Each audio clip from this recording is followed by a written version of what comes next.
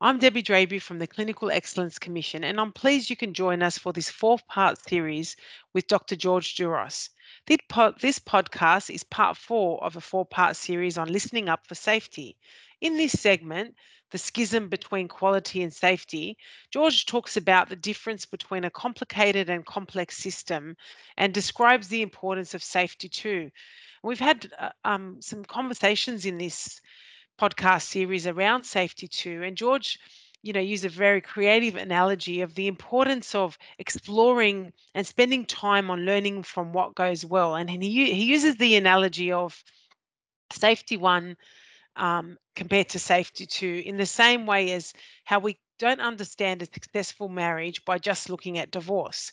The key to understanding complexities in healthcare is really focusing on when things go right and learning from them.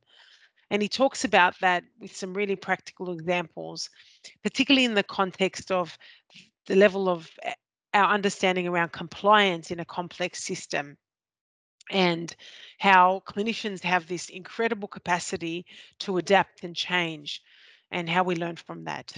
I hope you enjoy this discussion.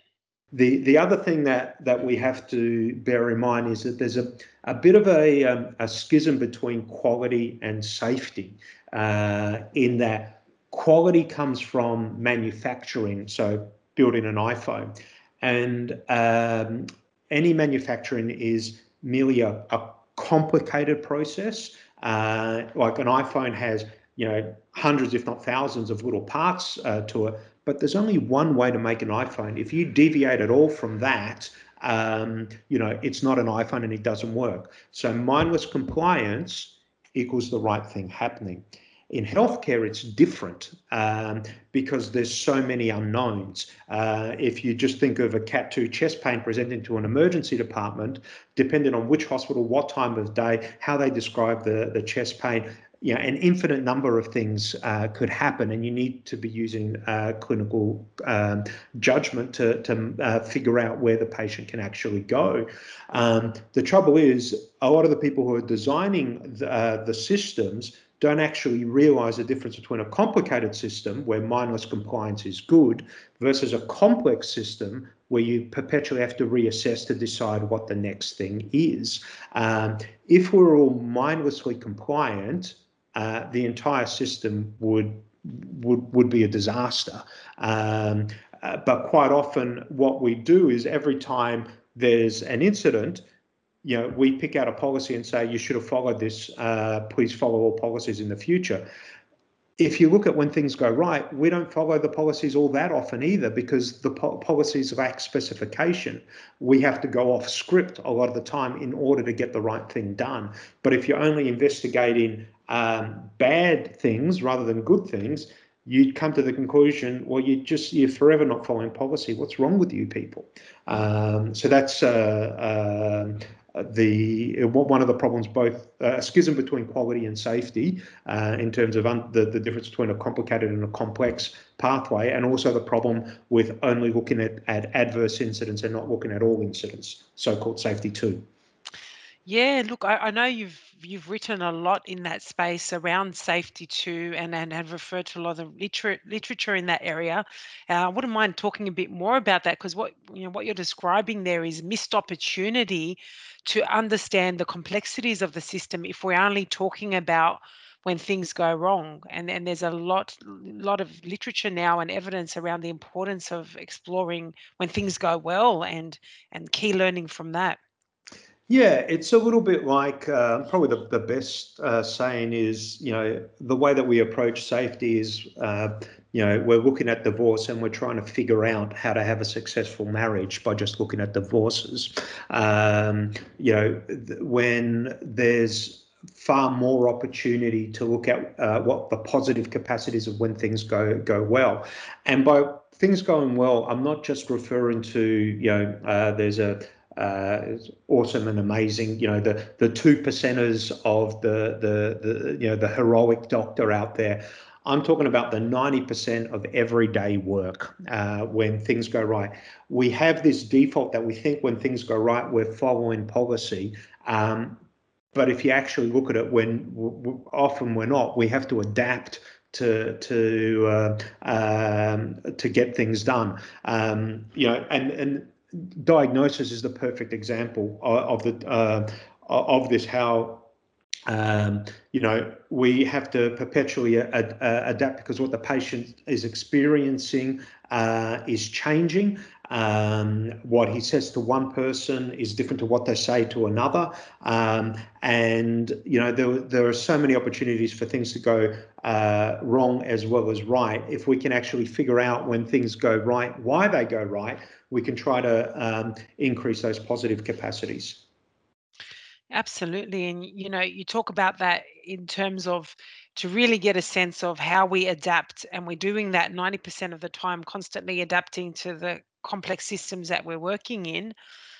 There's a real missed opportunity if we're not exploring that 90% of the time, isn't there? Yeah, I mean, I'll give you an example. Missed aortic dissection.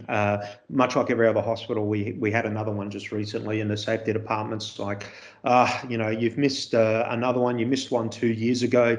Why is this always happening? But when you look at the literature says you miss 30% of them. Over the last 15 years, we've only missed 6% of them. So we're actually better than average. And if they're sort of saying cognitive bias, do an online cognitive bias thing, it's like, well, can you tell us how we get it right 94% of the time? Because you seem to know what's wrong when we get it wrong in the 6%. What are we doing differently? And it's like, what do you mean? There isn't that concept. And that's what safety 2 is. It's like, well, perhaps rather than telling people off when they get it wrong, we should be looking at what we did differently when we got it right. Yeah, absolutely. And the importance of learning from those experiences, which happen majority of the time. And as you said, people come to work to do the right thing, and mostly they do get it right. It's just we're not we're not really exploring that, and that the mindset just isn't there yet for safety too, is it? No, look, it's starting up in a few places. There's the resilient healthcare guys that have been based in Holland that I think is actually moving to Sydney soon, as well as there's a few people sort of just popping up here and there. There's a intensivist in New Zealand called Carl Horsley. His pediatric intensive care department is doing a lot of work in that space and some very impressive stuff. But it is, yeah, we've got a long way to go. Yeah, yeah. Look, I think you've done an incredible job in the work that you've done to help support this journey towards improving not just the M&M space, but in enhancing the voice of clinicians, and really um, noticing the importance of being able to listen to them and give them that opportunity to share their experiences rather than only notice them when things go wrong. All good. Yeah. Look, is there anything else that you think that you haven't talked about that you think would Uh, be important to mention for M&Ms, and in supporting and enhancing leadership in uh, M&Ms? yeah, look, I think I've got to take home to gauge how effective you are at the end of your M&M. And this is a great quote. Um, Learning implies changing. What's changed? Mm, So if you think you've done something, you've actually achieved some change, just stop and think what it is. Was it literally a change to your system, or have you just told people to try harder? Because if that's all you've done nothing. yeah. Um, and sometimes the cause of the problem and the solution of the problem can be different. Thank you for listening to this podcast with Dr. George Duros on listening up for safety. I hope you enjoyed it. Please note this is one of a four-part series, and I hope you listen to the other three segments as Dr. George Duros takes us on a journey exploring his passion for patient safety and talks about how human factor science has supported his work in improving M&Ms. This four-part series includes conversations around the importance of building an understanding around error and moving up from speaking up for safety to listening up for safety to enable learning from clinicians who are doing the work and understand the system firsthand. I hope you enjoy the remainder of the series. I'm Debbie Draby from the Clinical Excellence Commission, and I'm pleased that you can join us in this conversation with senior leaders as they explore the guiding principles of effective morbidity and mortality meetings in action. This podcast series has been developed to explore the experiences and insights from leading M&M meetings. Look out for more podcasts as we continue this conversation with clinicians as they share their journey and learning. I hope you find it useful, and if you'd like to contribute to this conversation, please let me know. Thank you.